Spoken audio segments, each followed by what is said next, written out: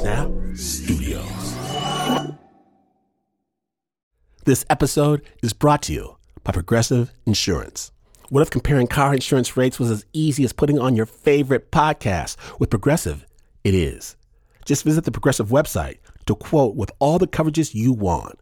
You'll see Progressive's direct rate, then their tool will provide options from other companies so you can compare. All you need to do is choose the rate and coverage you like. Quote today at Progressive.com to join the over 28 million drivers who trust Progressive. Progressive Casualty Insurance Company and Affiliates. Comparison rates not available in all states or situations. Prices vary based on how you buy. Snap Nation, we have a treat for you. Some of our colleagues at the NPR, they've spent years digging into the real stories behind hip-hop artists and where they came from.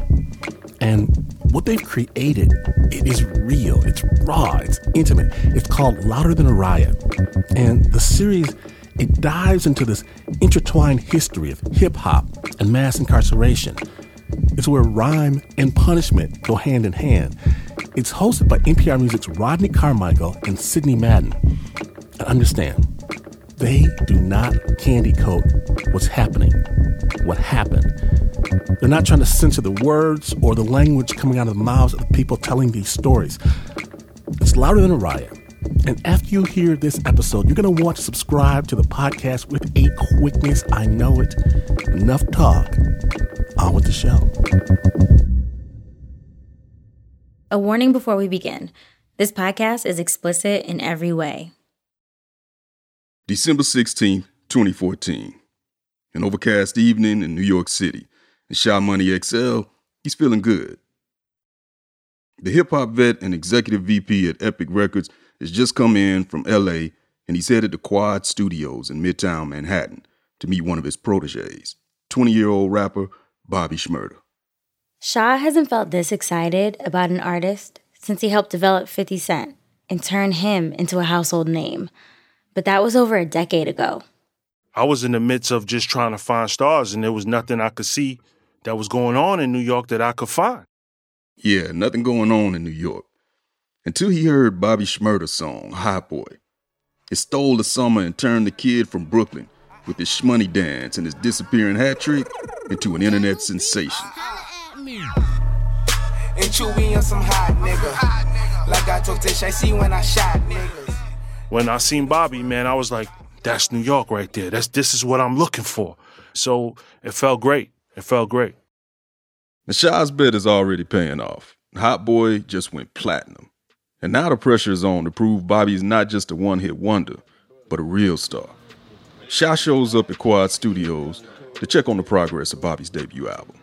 When I walked in, about 17 people, 15 to 17. It was crowded. All the crew.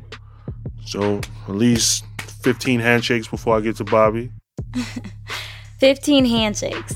That's because the way Bobby moves, he doesn't go anywhere without his crew, GS9. They're all from the same block in East Flatbush, and they've known each other forever. Some of them even co-write Bobby's songs. And there's video footage of GS9 taking over Quad. That night, Bobby and GS9, man, they're in full celebration mode.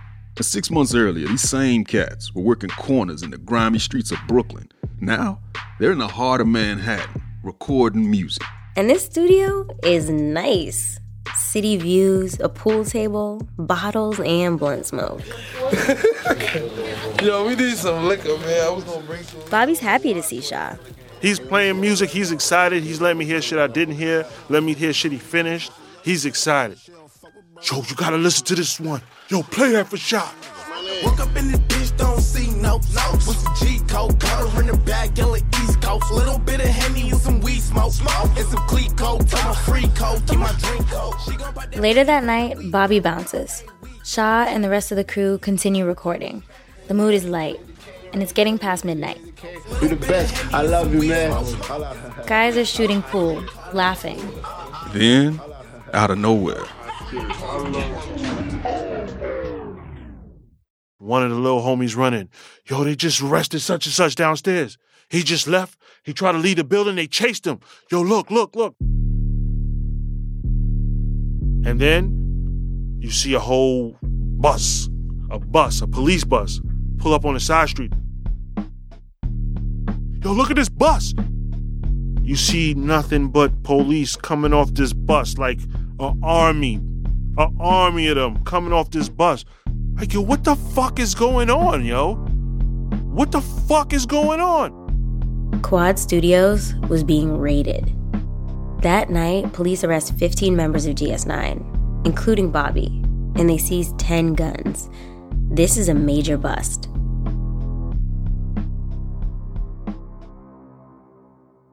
Bobby is charged with a whole host of crimes, including conspiracy to commit murder. The arrest is part of an effort to get rid of New York gangs, but in this case, the gang was made up of up-and-coming rappers. And the prosecutors, they're painting Bobby as their leader. So who exactly is Bobby Shmurda? It all depends on who you ask. I think the way we characterized him was a driving force. He's a special child, but he's my baby. He was an easy target for law enforcement. He a real entertainer. That's how he been. Mindless thugs who have no conception of value of life, no conception of morals. There's a few different ways to interpret what happened that night at Quad Studios. Some people see it this way. Bobby was a young talent, trying to use his music to escape the problems in his hood. To others, Bobby and GS9 are examples of the music industry profiting off the worst stereotypes of black men. But let's look at the bigger picture. America's always loved an outlaw. And Bobby, man, he's just one rap star whose fame led to infamy. But here's the darker reality. In this country, the people policed the hardest look a lot like Bobby. And they come from communities like the one he came from. Places where gangs replace broken families. Where teenagers quit school to chase dope boy dreams. Where almost everybody learns not to trust the police. For a small percentage, rap can be a way out. And the music industry is notorious for buying in. But artists have to walk a tightrope to transition from the streets to superstardom. Where Bobby Shmurda might land, it's still up in the air, just like his New York Knicks hat. For now, he's stuck in a prison cell in upstate New York, not sure if his career is over or just on pause. When you get locked up, all the rap shit go out the window. Right now I'm in jail, and I'm just trying to get home. I'm thinking about my freedom. I'm Rodney Carmichael. I'm Cindy Madden. And this is Louder Than a Riot, where we trace the collision of rhyme and punishment in America. Over the next 3 episodes, we're going to tell the story of Bobby Shmurda, his rise, his fall, and the price he paid for the bonds of brotherhood. Louder Than a Riot continues in just a moment. Stay tuned.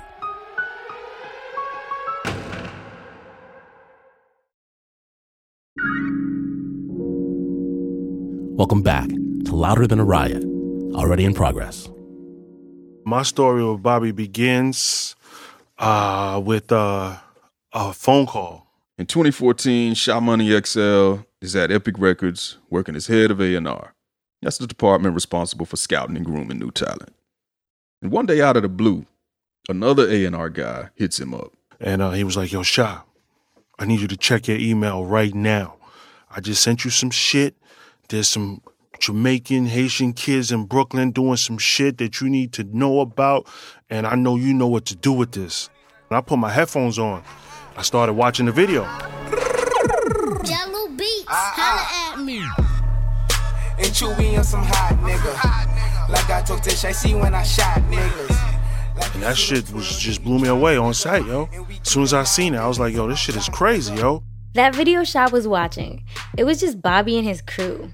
They got together and shot it super low budget. Matter of fact, it was no budget. On the surface, it's just them mobbing on a Brooklyn street corner, having fun. It's super catchy and playful.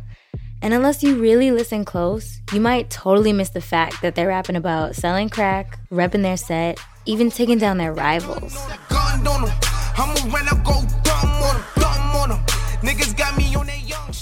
Yeah, but as menacing as they're trying to be, Bobby's got this baby face that almost makes it hard to believe he's anything close to gangster. But that's the beauty of hip-hop, right? The dichotomy of repping two things at once, the party music and the personal street diaries. That's what made Bobby and GS9 so alluring. Yeah, but you can't sleep on that dance now. You right. The real magic of the video is the dance. It's the shmoney dance. Bobby tosses his hat in the air and starts dancing. Tell my niggas murder team about a week ago. Doing this hip-hop, knee-jerk, back and forth for a few seconds, looking like a drunk uncle at the barbecue. Yeah, but what happened to that hat, though? Yo, the hat. It happens right near the end of the video. Bobby just casually flips the lid of his New York Knicks fitted straight up into the air. It disappears out of the camera frame. And it never falls down. And at the time, Sha says Bobby's video only had maybe a few thousand views. But he could have already sensed this buzz building, so his gut told him to act. And once I heard it, seen the dance, seen the energy, I just knew that kid was a star. And I said, I just need to meet him. But it's not like Sha Money was new to this. Nah, not at all. Sha's an OG. And he'd seen that type of gritty New York energy before. And you know what? He'd helped nurture it before, too. Yeah, a decade before Bobby, Sha helped 50 Cent recover after being shot 9 times and made him the biggest villain in rap. But in 2014, New York hip-hop, it wasn't popping off like that. New York hip-hop was terrible. It was a bunch of average people trying to do it. Nobody outstanding, nobody exceptional. Yeah, man. By the 2010s, the epicenter of rap had definitely shifted to the South. And the birthplace of hip-hop, it was pretty much close to in last place. But Sha, he wanted to bring that crown back home. I'm a New Yorker, born and raised. You know what I mean? My journey started in Brooklyn, on to Queens, and kept going from there. So to see the energy coming from my city, seeing Brooklyn, seeing the hood, seeing them, hearing the song, hearing the shit he was talking about, and then all of a sudden, hat goes off, the dance. Oh, this kid is a star, man. He had the rhythm and the whole thing, man. The voice, the performance, it was all there. Yeah, it was all there. Especially Bobby's street cred. And Sha didn't know exactly what Bobby's crew was into, but at the same time, it's not like he was asking. I know in hip-hop, the badder the better. I'm not no human resource department. I'm not a social worker. I don't ask people from the hood if they got criminal activity going on or priors. I don't ask these questions. I just seen what I was doing, and I seen a future that was good for this kid. So on the one hand, Sha saw Bobby was deep in the streets, and he knew that would sell some records. But on the other hand, he sincerely wanted to give Bobby a better opportunity than the streets. Yeah, because Sha and Bobby, they had a lot in common. They're both products of the hood, they both got that hustle mentality, and they both see music as a way out. When Sha was 17, he dealt drugs for a stint, trying to come up on a drum machine. But he ended up getting busted instead. Now later, he met Jam Master Jay, who introduced him to 50 and gave both of them an opportunity to get into the business. Music took me out of this shit. And what I did was try to find other people that were talented like me to take them out of this shit. That's what music is for us. Yo, welcome to motherfucking 90s, man. Welcome to the hard 9. Welcome to the block. This is where Bobby's from. East Flatbush. We first visited in the summer of 2018 and grabbed some fried shrimp at a takeout spot co-owned by Bobby's mom. It's called Spunky Fish and Things. Can we get the shrimp and spunky fries? Baby. Best thing in New York. These fries are spunky. There's soca music blaring from corner stores. The smell of smoke pits outside jerk joints. School kids in uniforms running off the 2 train. This neighborhood has been full of Caribbean immigrants for decades. Yeah, but it's not the easiest place to grow up. On average, the incarceration rate in East Flatbush is 33% higher than the city as a whole. And nearly 40% of households are led by single mothers. You know, the thing about what single mothers is, when the father's absent, you tend to go extra to give them what they want. That's Bobby's mom, Leslie. And throughout our conversation, she calls Bobby by the name she gave him, Akil. She grew up in the same part of Brooklyn where she raised her boys. You know, I was young. I made really good money. You know, we traveled a lot. I gave them anything they want. Akil doesn't really know that, you know, it's wrong for me to do it, but he doesn't understand what no means. And that's a lot for him. He's used to getting anything he wants. I'm always catering to them. Even while she's talking to us, she pauses every few minutes to answer a call. Akil, hello? Your dad is on the phone. It's usually her sons or their dad, and she plays operator to connect them all over a three-way call. Like any strong matriarch, she's the glue of the family. Anyways, listen, I got an interview going on. I'm gonna put y'all on mute. Hey, Bobby was just a baby when his father was sentenced to life in prison down in Florida. And by the time we visited the neighborhood, Bobby and his older brother Gervais were both in prison too. That's every male member of his nuclear family, serving time. Leslie says Bobby was a handful growing up. He acted out in school. And that's when he even bothered to go. I always had to leave work to run down to the school to come get him. Mm-hmm. It was like every other day, always running around behind Akil. Akil is something else. Yeah, and right now, Akil is somewhere else. As in 300 miles away from his mom and the rest of his friends and family. Which makes all those three-way phone calls even more crucial. They always been supportive of me. Okay. No matter what I did, no matter a bunch of jail, anything, they always supported me. When we meet Bobby in person for our interview in 2018, it's at Clinton Correctional Facility, up in Dannemora, New York. You guys ready for him? Yeah. Yes. Bobby's only done a handful of interviews since he's been locked up, and most of them have been over the phone. But we sit with Bobby face to face. What's up? Good morning. And we talk about growing up in East Flatbush. Brooklyn. Well, it make you hustle. I remember I used to sell waters on the corner at 9 years old. If I would give them $5 a day, Gervais would take his $5, go buy Chinese food. Akil would take his $5, go to Rite Aid and get a case of water and sell it for $24. That's how he was always a hustler like that, yeah. That's really smart. I know, right? But Bobby wasn't satisfied just selling waters. I mean, peep this line from Hot Boy. Get up on my trap house. I've been selling cracks since like the 5th grade. Really never made no difference with the shit made. Jaja told me flip them packs and how to maintain. Now, like we've already said, you can't take everything you hear in rap literally. Right. But the thing about that line, I've been selling crack since the 5th grade, as Bobby says, is true. Where I was from, it was like an empire. Just crackheads everywhere. And Bobby wanted a piece of that empire. What made you want to sell crack out of everything? It was fast money, like, it was fast money. I wasn't even robbing people. I wasn't into robbing people like that. All that running, sweating, and all that other crazy shit. I wasn't into that. Man, see, this is so important because it really shows you what Bobby felt like his options were limited to growing up in East Flatbush. That fast money, it had a price, though. He remembers the first time he got hemmed up by the police at age 12.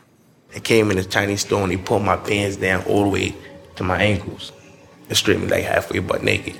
They found like a piece of crack. They locked me up. Ever since that day, every time they see me, they just run down on me. Yeah, and Bobby, man, he has a lot of early memories like this.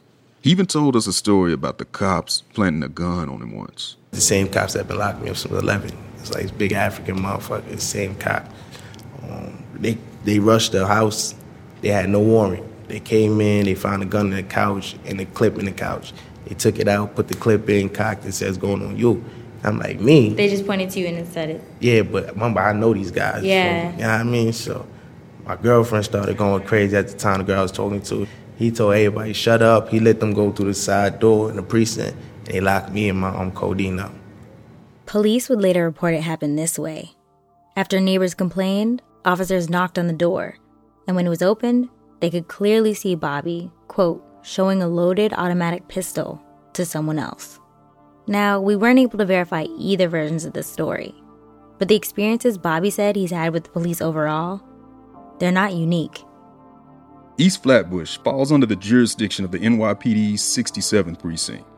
And that precinct, it has its own track record, as Bobby told us, of not going by the rules. Yeah, allegations of corruption at the 67th are well documented, right around the time that Bobby was coming up. The Brooklyn TA looked into at least 6 different cases that happened between 2008 and 2014, where cops were suspected of planting guns at crime scenes and on suspects. These cases typically had a few things in common.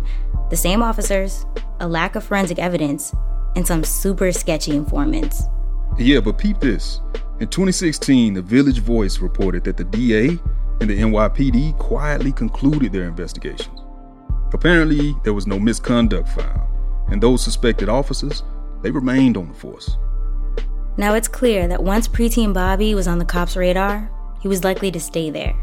But while the cops of his neighborhood saw Bobby as a potential menace, man, those folks who knew him best, they saw he had real star potential. Akil has it. He has it. Like, if we'll go to a party, if someone else at the party, he feels like could dance, Akil would literally dance until he passes out, till they take him out on the stretcher because he's not going to lose. The only thing missing was an outlet for that talent. That's where his crew comes in. Yeah, because a lot of raw talent can get buried early in a place like East Flatbush, unless you got the ingenuity to go with it. After Bobby came home from a stint at juvenile detention at 17, he noticed his crew was getting into something new. They were getting into music. They was rapping, and we used to be on the block, we smoke, get high, start playing around rapping. And everybody kept telling me, like, yo, Bobby, go to the studio. But I'm like, I'm getting money, I don't want to go to the studio. They would abduct me, I go with them for a little, end up making a couple songs, and I leave. So it's no secret that Bobby sorta owes his success to his crew. If they hadn't dragged him into the studio, he might have never become what he did. Yeah, as Bobby tells us, this new music collective, it needed a name. So the crew called themselves GS9, a nod to their neighborhood set, the G-Stone Crips, and the fact that they came from the 90s blocks of East Flatbush, Brooklyn. Now, street crews and syndicates have always been synonymous with rap. From Eric B. and Rakim's connections to the Paid in Full posse to Young Jeezy's ties to BMF. I mean, it's a calling card that helps a new street artist establish, a certain kind of street cred. Yeah, and our hot boy, Bobby, introduces us to the whole GS9. I'm with Trigger, I'm with Rasha, I'm with A-Raw. Broad daylight and we gon' let them things blow. Tell them niggas free Michio. Subway, free Breezy, ho. And tell my niggas murder team, ho. I mean, that's basically a GS9 roll call, right? We got Rasha, A-Rod, Mishi. All the schmurders and the shmoneys. Yeah, the nicknames they created for themselves. The bond that made them family. They not my friends, my brothers. You know what I'm saying? They all I know from kids. You know what I'm saying? We done jumped in front of guns for each other, all types of shit. Like, that's just how we grew up. You know what I'm saying? One of us go, we all go. That was just how it was. Yeah, and jumping in front of guns, I mean, that was just an everyday environmental hazard for Bobby and his homies. Especially when beef with other neighborhood crews was so unavoidable. Don't the 90s have a history of, beefing with the 50s and vice versa and all that? I mean, we had a history of beef with a lot of people. That's Bobby's older brother, Gervais, also known as Fame. Now, on our second trip to Brooklyn, Fame was fresh out of prison. And he was showing us around the neighborhood, along with Rowdy Rebel's younger brother, Fetty Luciano, and about a half dozen other guys in their crew. We stopped in the middle of the street as the guys started passing around a bottle and, yeah, some styrofoam cups. What you sipping on? I'm sipping on Hennessy. You want some Henny? I'm good. I heard it. For cocaine, we pour out Henny. That's what we sip on. It. Yeah, that's it. That's the ritual right here. Like Fame said, for cocaine, they pour out Henny. But he's talking about a guy named Tyrese Gary, better known around the way as Shiesty Cocaine, the former leader of the G-Stone Crips. Some street beefs in New York go back years. For the G-Stone Crips and Brooklyn's Most Wanted, aka BMW, one of the things that beef can be traced back to is Shiesty Cocaine. Yeah, Shiesty, he was murdered in 2011, shot along with 3 other people during a Labor Day cookout in Brooklyn. The word on the street is he was hit by a member of BMW. He was just 18 years old when he died. Bobby, Fetty, and Fame were just kids when Shiesty got killed. And GS9 didn't really officially exist yet. At least not as a record label. But that didn't stop them from becoming soldiers in what would become a years-long battle between the G-Stone Crips in the 90s blocks and BMW in the 50s. I asked Fame and Fetty about it. How has the neighborhood changed since? What's changed? How did it change when Shiesty died? It changed drastically. Yeah. We was real young, so that opened up our eyes. That put a big dent in the neighborhood. He's the person that brought everybody together. Especially in this neighborhood, we got a lot of love for each other. So when we lose one, It's just like, especially him. We didn't really know how to deal with it. So he was like a galvanizing force in terms of everybody. Yeah, that's a fact. That's captain right there. That's a captain. Like, we ain't never letting his name die out. Never. People usually lose a friend and then 2 or 3 years later they forget about him. Yeah, but not GS9. To honor Shiesty, Fame says they started going a positive way with it. Start making music and shit. Yeah, Shiesty's death, it's inspired all kinds of musical tributes. Take Rowdy Rebel's song, Shiesty Time. They said the most crazy after Shiesty died. Looking around, bitch, it's Shiesty time. But Shiesty ain't dead, he just went to Vegas. With his 45 and a couple Haitians. And the street beef only got gassed up even more the bigger they became. So the success that was starting to happen, how did that change y'all's relationship with rivals and stuff like that? I mean, it's everywhere. It's just a lot of hate, period.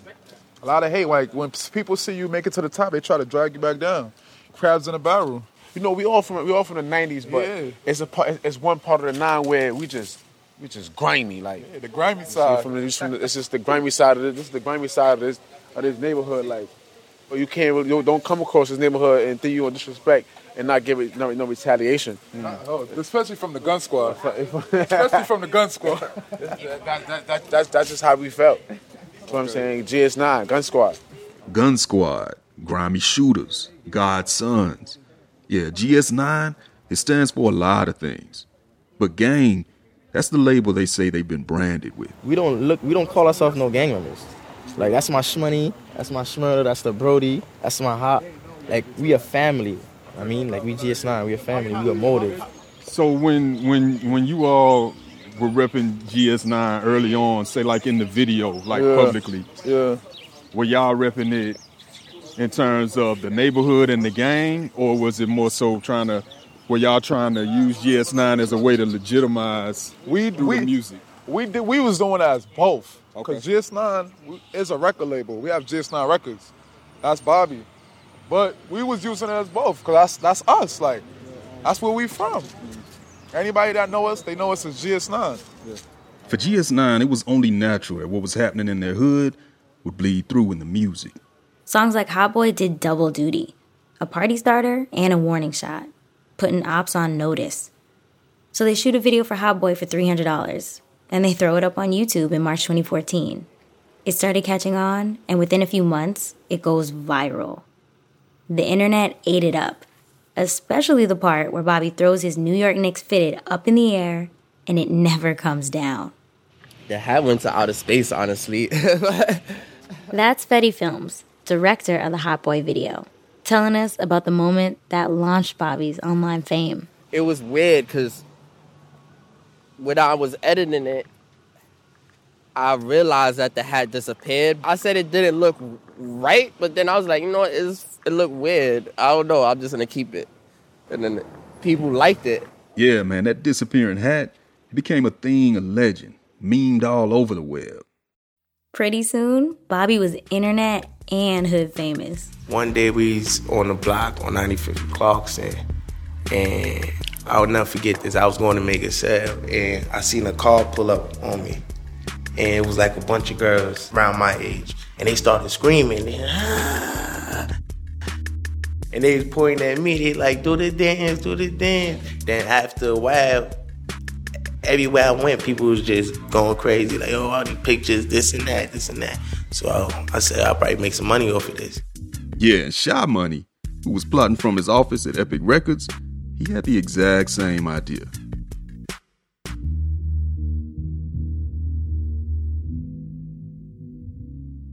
Louder Than a Riot continues in just a moment.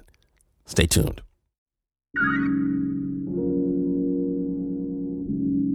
Welcome back to Louder Than a Riot. When the Hot Boy video was blowing up in the summer of 2014, Shy knew he had to sign Bobby before another label snatched him up. So he sets up a meeting to have Bobby audition for his boss, L.A. Reid, who was the CEO of Epic Records at the time. I need to do the whole setup where, you come in, perform for L.A., the whole staff is there. He makes a movie out of it. L.A., he like it a certain way. So it's all set. The whole staff is there. It was crowded. This audition scene, it low-key becomes almost as famous as the Hot Boy video itself. It takes place inside a boardroom at Epic's Manhattan headquarters. Now, in reality, it's not that far from the Brooklyn street corners where Bobby started, but when you think about it, it's a world away.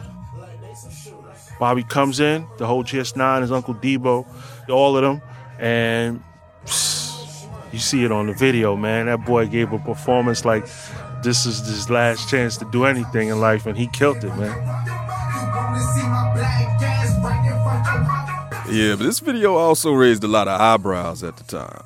I mean, here you have a black man dancing on a table and shooting finger guns in a boardroom filled with mostly white faces, some smiling, some wearing these frozen expressions like they're not really sure how to react. Mm-hmm. And if you look real close, Rodney, you can see L.A. Reid sipping from a teacup while Bobby's up there losing his mind.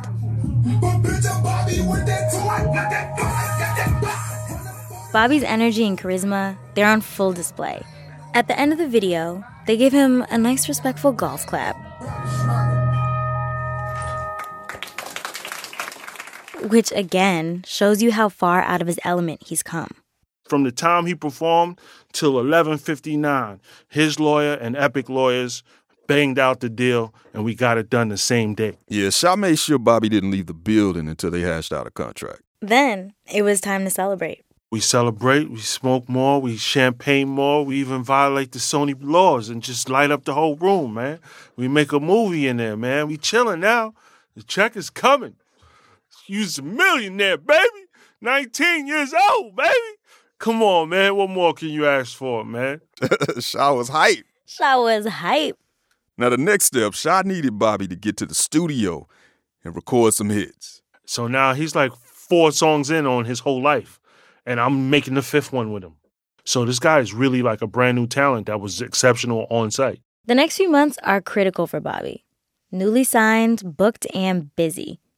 He sees the opportunity, not just for himself, but for the whole GS9 to make a shift from the streets to the industry. After when I seen money coming in, I said, all right, we can capitalize off this. We can also get out the hood and stuff. Like, we got to be worrying about dirty-ass cops in the hood doing shit to us. And, you know what I mean? I just try to get everybody out as fast as I could. After signing in July, Bobby was everywhere. Smurda, what up, son? In September, the official Hot Boy remix dropped with features from Jadakiss, Fabulous, Chris Brown, and Busta Rhymes. Bobby smurdered that when she came around. Threw the hat up in the air, never came down. And I just caught that body like a... Now, Rodney, you know hip-hop is competitive as hell. No doubt. But at this moment, it felt like everybody was kind of taking Bobby under their wings. And that's something you don't see too often. Now he's just in the life, right? So it's just moving. So he has a calendar. Now, if he's not in New York recording, he's on the road. If he's not on the road, he's doing something that's just for his career. He wasn't sitting still. He was on Jimmy Fallon. Please welcome Bobby Smurda! The BET Awards. Drake even brought him out on stage. One more time for Bobby Smurda in this motherfucker. I was everywhere. LA, Texas, Vegas, New Orleans, Miami, Atlanta, everywhere. The key to cementing a hit is really keeping up the momentum. And for Bobby, it seemed unstoppable. Yeah, it looked like Bobby was starting to put some distance between himself and the streets, too. But at the same time, he was bringing the streets with him. His entourage was his crew, and his crew was his security. In other words, his homeboys were strapped. So now, while things are starting to heat up, if he's at Jimmy Fallon, he's walking in, and he's seeing a police that he sees in Brooklyn from his neighborhood, but he's in New York, and he's looking at him. And they're like, oh, that's the police from the hood. But not putting like, yo, them niggas is watching y'all. So the cops who knew Bobby from New York, they're following this cat out of state, on tour, everywhere. Now, Sha, he really respected Bobby's loyalty to GS9. He was really trying to form a business for himself and his crew and let his crew get in as well. And he provided that opportunity. And I just seen a young kid that had his head on right. But as time went on, he saw that GS9 was attracting way too much attention from the police. So he thought a change of scenery might help Bobby focus. And I was on him like, yo, we're going to record in L.A. It's life, space, car, pull up, smoke, chill. It all sounded good, but it didn't work. He wasn't on it like I was on it. He came, and it was so hard, even when he was there, to get him in the studio. So it was just like, yo, bro, leave the fucking house. Let's go. It just didn't work. But when we got back to New York, he worked. So I had to, I'm back in New York working. That was the routine. Bobby admits at the time he didn't get it. Yeah, and this wasn't the first time that people around Bobby had really tried to keep him on track. About a week before Bobby signed to Epic, his uncle, who goes by Debo, he called a meeting in East Flatbush. Now, this is behind the same studio where they recorded. He wanted to convince GS9 that if they really wanted to help Bobby, they needed to back off, because the heat they were drawing, it was going to kill his career before it even got started. Now, he really tried to come in and Debo the situation, you know? Be the enforcer? Yeah, but that didn't really work out how he planned. Bobby didn't want to be babied. I had a listening problem when I was young. I listen to what I want to listen to, not the mommy and uncle telling me this and that. I'd be like, if you told me the stove was hot, I want to find out for myself how hot it is. There was even somebody who Bobby looked up to and who knew about his reputation, who tried to give him game about making that switch from the block to the business. One day I saw Bobby at Hot 97, and he said, Mano, you don't even remember where you know me from. Bobby grew up on Mano's sound from watching those Smack DVDs that launched Mano's career. So when he saw him at Hot 97, it felt like a full circle moment for the both of them. And I said, oh my God. And I remembered, I used to pull up to a block in Flatbush, and it would always be like these young kids on the block. And they'd be like, yo, what up, Mano? And I would stop and talk to them. And that was Bobby Shmurda. I couldn't believe it. Now, Mano and Bobby have a lot in common. Brooklyn, born and raised, major run-ins with the law. But Mano, he's been there, done that. And he wanted to help Bobby avoid the same drama. He was in the street longer than he was famous. So I understand. I get it. I understand. It is what it is. I tried to give him as much advice as I could, about the journey, because music is supposed to be a way out for us. Even if New York was a bad element in some ways, it was Bobby's element. His neighborhood is what inspired his music. And his music is what attracted the industry to him in the first place, you know? Yeah, but it was all about to come to a head.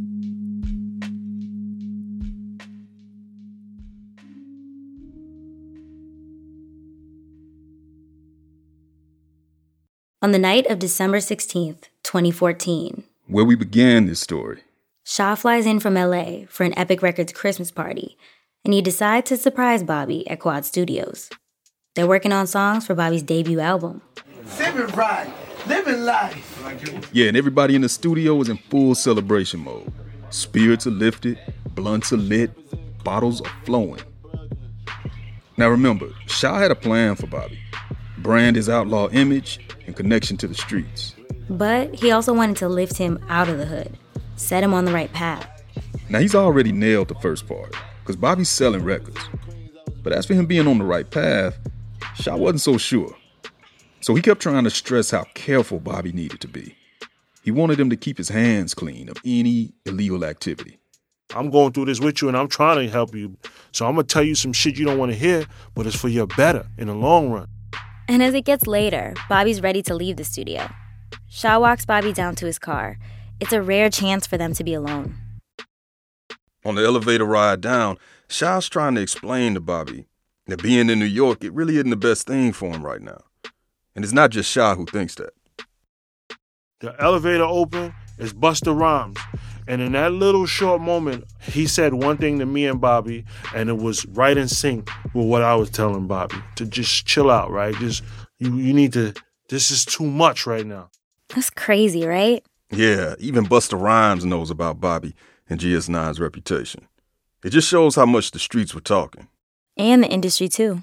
Shaw walks Bobby to the front door. So, yo, peace out, bro. Be safe. Bobby gets in the car and heads out. Shaw heads back up to the studio, but he has no idea what's about to happen.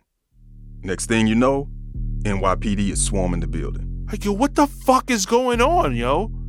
What the fuck is going on? Now, the buzzer's buzzing. The studio's like, yo, it's the police trying to get up here. Don't let them up. Don't let them up. So now everybody's panicking. Fire department come, they got the key. While we're looking at the camera, you hear the fucking elevator door open. Bing! It's a cop, a detective, with a gun fully drawn, pointed literally 3 feet from my head. Then he tells me get on the ground and put my feet and my hands in the air. Yo, I don't even know how to do that. You got niggas hiding behind fucking consoles, hiding in the ceiling. Everybody was scared. People was thinking about their parole. Just if they get arrested, they're gonna get violated. The police spend all night searching the studio. And they finally find the last guy around 7 a.m. The police also find multiple weapons in the studio. And at a certain point, they make another discovery. They've got the Sha Money XL of Epic Records handcuffed on the floor. This guy says, so, you're the guy that signed Bobby Shmurda? I said, yeah, why, what's up? He has an MCM bag and he puts it on a pool table. What if I make all of these guns yours so you can go to jail and not have to sign no more of these motherfuckers? Because you signing them and you're letting them buy these guns and they're going back in their neighborhoods and they're shooting people. So you're the problem. Now, this is a big realization for Sha. I mean, the whole time he's been trying to steer Bobby in the right direction, and the cops saw him as part of the problem too. It's like they were blaming Sha and really the whole industry for every trigger GS9 might have pulled. Yeah, I mean, people have accused the music industry of glorifying gangs and violence before, but here's a cop literally telling Sha that the money he put into GS9 was used to hurt people. Now he's like, we already got Bobby. And they had such and such amount of weapons in that car. So now we got this many right here. We're going to find more. So just get ready to say goodbye to your investment. Bobby Shmurda, Epic's $1 million investment, behind bars. Bobby, what do you have to say to your fans? Bobby, anything? As the sun comes up, the cops, they let Sha go. But they got who they came for. Almost everybody else from GS9. They did it in a way where no one was getting away, and they knew that they were coming for not just Bobby, they wanted the whole crew, and they got the whole crew. Leslie was at home when she got a call that Bobby had been pulled over after leaving the studio and had been arrested. She jumped out of bed and she went to go meet her sons at the precinct. She waited hours for police to tell her anything. And through all that confusion, she finally found Gervais. I looked at Gervais, I'm like, what's going on? He had his head down. He just didn't want to answer me. So he was like, indictment. I'm like, oh God. I can't even describe to you the feeling I had when they said that. The NYPD calls a press conference just hours after the raid. Police Commissioner Bill Bratton takes the podium next to a table full of guns they confiscated from GS9. These gang members have shown no respect for the lives of citizens in the Brooklyn neighborhoods where they wreaked havoc. But working together with the Special Narcotics Prosecutor, we put an end to that. They shouldn't be celebrated, and the fact that their music is celebrated and the so-called dance that they created, I would hope that those that emulate it understand what the source of it is. Mindless thugs who have no conception of value of life, no conception of morals. The NYPD had arrested 15 members of GS9, including Bobby, his brother Fame, Ratty Rebel, and Fetty Luciano. Some of the crimes they were charged with happened after Bobby was signed to Epic. Prosecutors claimed GS9 and the gang G-Stone Crips, they were one and the same. There was no distinction. And the cops used a controversial tactic to take down GS9, one that was designed to be used against mafia and white-collar criminals. They charged everyone with conspiracy, which makes every member complicit in the worst crimes, including murder. Now, remember when Bobby talked about GS9 as family and said when one of us goes down, we all go? Well, the police used that same loyalty to build the case against him. While most of the members of GS9 had bail set around $500,000 or less, Bobby was looking at a bail amount of $2 million. Clearly, this meant prosecutors saw Bobby as the big fish in the case. Shaw knew it was critical to get Bobby out on bail. I work for a label. They just invested in him. I'm thinking that, if anything, they'll be able to recoup something. And they have policies. It's a corporation. I don't know this shit. I'm used to 50 and G-Unit and us going bailing them out. I'm not in that position right now. It's not my artist. I just signed him. I just work here. His bail is 5 times my salary, right? So what am I going to do? And when Shaw says there really wasn't much he could do, he's right. Shaw ran G-Unit Records with 50 Cent, but in Bobby's case, Shaw just signed him to Epic. He didn't own the keys to the bank. No one got through. That's what the public don't know. My guys tried it a certain way, it didn't go through. Other people tried a certain way, it didn't go through. So in my eyes, they weren't allowing him to get bail. And the reason bail was so important is because it's hard to mount a defense when you're behind bars. Plus, it increases the pressure to just plead guilty instead of waiting for a trial. Did you feel like, to some extent, Epic let Bobby down? Absolutely. Absolutely. The way they kind of just silenced me, the way they silenced everything, it just didn't feel right. It didn't feel right. Fans thought that Epic should have bailed Bobby out too. I remember I was at a concert in New York around this time, and 50 Cent, he hopped on stage to call out Shaw Money by name for not bailing out GS9. And he did it while his DJ was firing shots in the background. Not literally, but you'll hear what I mean. I ain't like Shaw Money. Shaw Money got Bobby Shmurda still in the joint.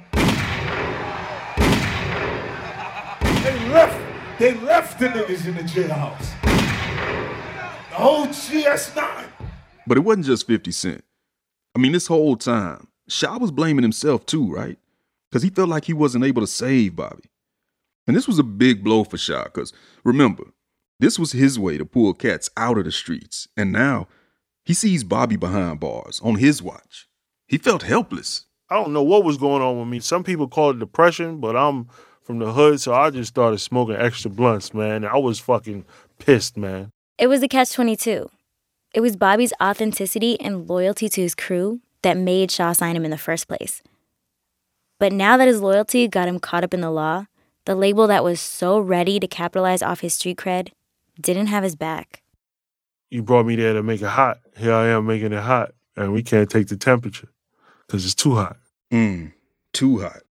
And Shaw's boss, L.A. Reid, he gave a rare statement about Bobby on the podcast Rap Radar back in 2015. When I heard him, I believed him. That's what sold me. It felt soulful. It didn't feel like someone was play acting, and it felt really believable. And I guess it was. Yeah, he said it was a business decision not to bail Bobby out. He admitted it just didn't make financial sense for the label.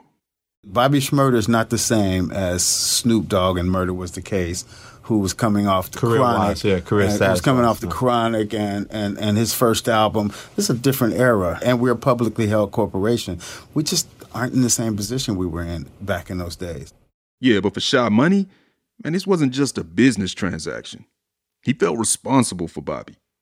And Shaw ended up paying a heavy price, too. One that forever changed how he views the industry. I got let go in April, so I didn't have a job. So it was like, all right, but I don't want a job no more. What I'm going to do, sign another artist to the label and tell them we got you and we don't? I don't want to do this no more. So that became the thing. I don't want to sign artists to labels because the label don't even got my back. How the fuck I'm going to tell artists I got your back? We reached out to Epic Records for comment on Shaw's firing, but they declined. Shaw says he hasn't heard from L.A. Reid since. He doesn't blame him, but he's never worked directly for a major label since either. After all that went down, Shaw went back on his independent grind. Yeah, and as for Shaw and Bobby, they would keep in contact, but there was just no way Shaw could protect Bobby from what Bobby was about to go through. In our next episode, we dig into the crimes of GS9 and look at how they affected one family in particular. And we consider the reasons why trauma doesn't care about labels like victim and perpetrator. He's making other people think that this is okay. That you can kill someone, then turn around, put it in a song, and blow up off of that. So, yeah, it's not a party song for me. Just a reminder of what they did.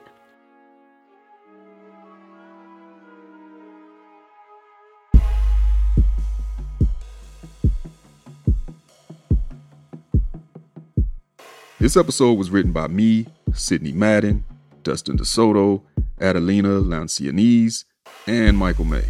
Michael May also edited this one, with help from Chiquita Pascal. It was produced by Dustin DeSoto and Adelina Lancianese, with help from Matt Ozug and Sam Leeds. Josh Newell is our engineer. Senior supervising producers are Rachel Neal and Nigel Eaton.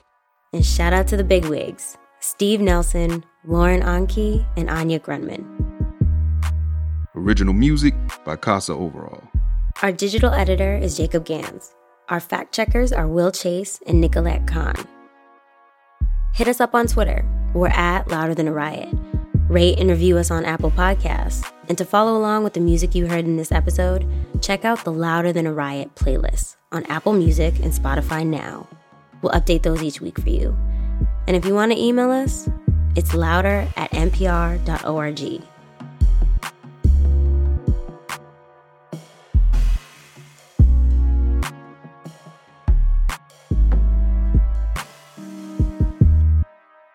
From NPR Music, this has been Louder Than a Riot.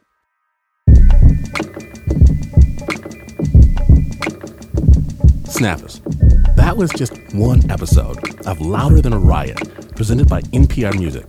The series is out right now, and you can subscribe to their podcast the same way you subscribe to this one. Louder Than a Riot. Peace out.